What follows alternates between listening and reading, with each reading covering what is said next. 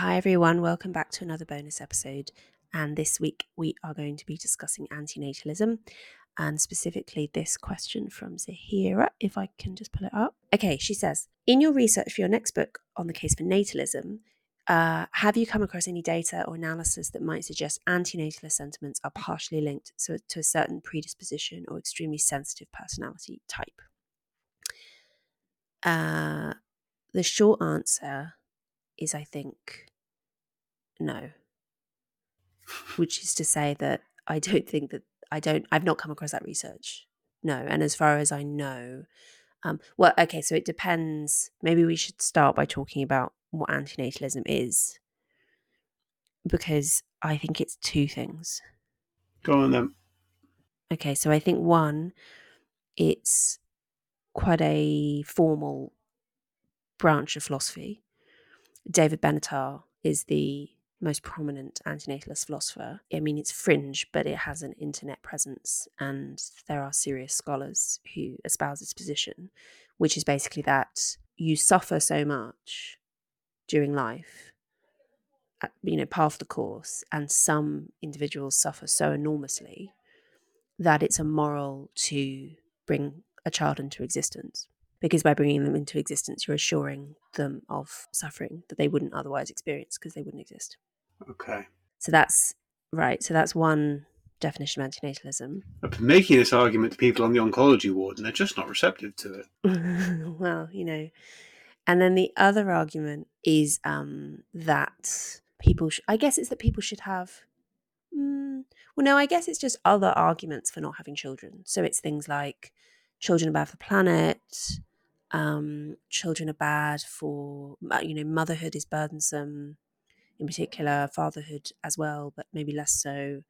And an argument I've heard from some people, which I guess gets back to Zahira's comment on neuroticism, they say, I don't know whether I'll like it having children. And so isn't it better to just not have them just in case I have them and then I don't like it, because at that stage there's no going back. So even though that latter style of antinatalism is a bit more inchoate, it's also probably much more widespread. Had you come across the Benatar argument before? No. Or is that a fringe thing that, I spend too much time on the internet. So I don't think most antinatalism is really worthy of a name. It's either cope, like that you shouldn't have children when climate change is happening, either because they contribute to it or because they'll be victims of it. Or it's just kind of drifting. It's not a philosophy, it's just doing other things, and the availability of contraception means you actually have a choice about whether you have a child or not. Yeah, I was thinking about this week because Mary has written her column about this today in Unheard. And I think I sent you this piece last week about a woman who says that she basically got psyoped by Netflix into being bisexual. That's not how she puts it. So she's a BBC journalist, and she's done a radio show, a documentary about the algorithms and sexuality.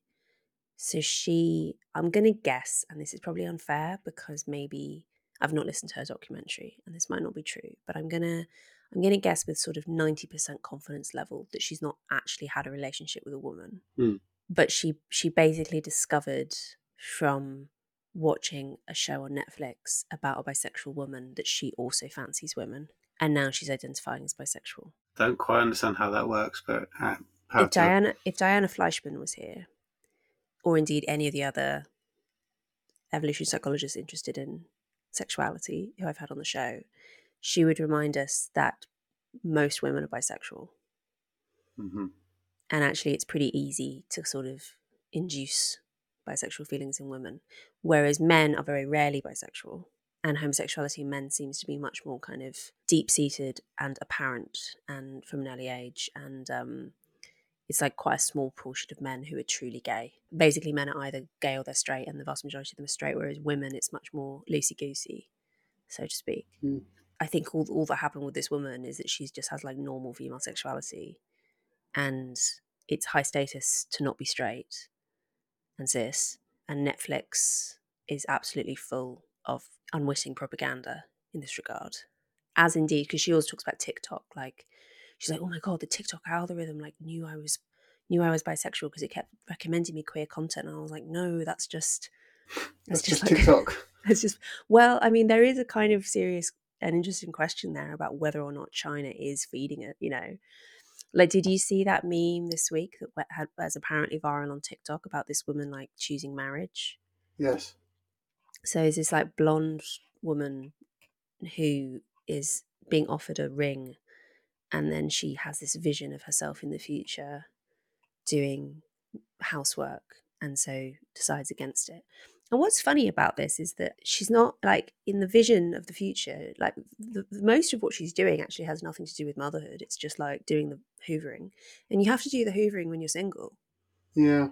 Bad news, sorry. That's just that's that's a given.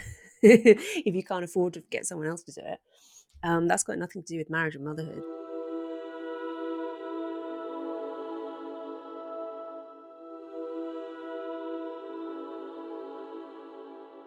Hi, everyone. You've just listened to a teaser version of this week's bonus episode. So, the way it works is we've got our classic episodes on YouTube, on all podcast platforms, on Substack, where I sit down with a guest for about an hour and have a conversation. For paid subscribers on Substack, you can also, for $79 a year or $8 a month, get an extended version of those conversations. At the moment, we've got one a week, but we are hoping as soon as possible to move up to doing 2 a week. And to have conversations in person as well. So paid subscriptions make it easier for us to do that because I need to pay my producers, you know, all of the resources needed to put out a regular podcast. On Substack as well, there is also a founding members paid subscription tier. So for founding members, you get all of that, and you also get these full-length weekly bonus episodes, about an hour, where me and my husband respond in a very unscripted way to listeners' questions. So that's for $159 a year, which is a bit over $13 a month. So all of this is available at my Substack, louiseperry.substack.com.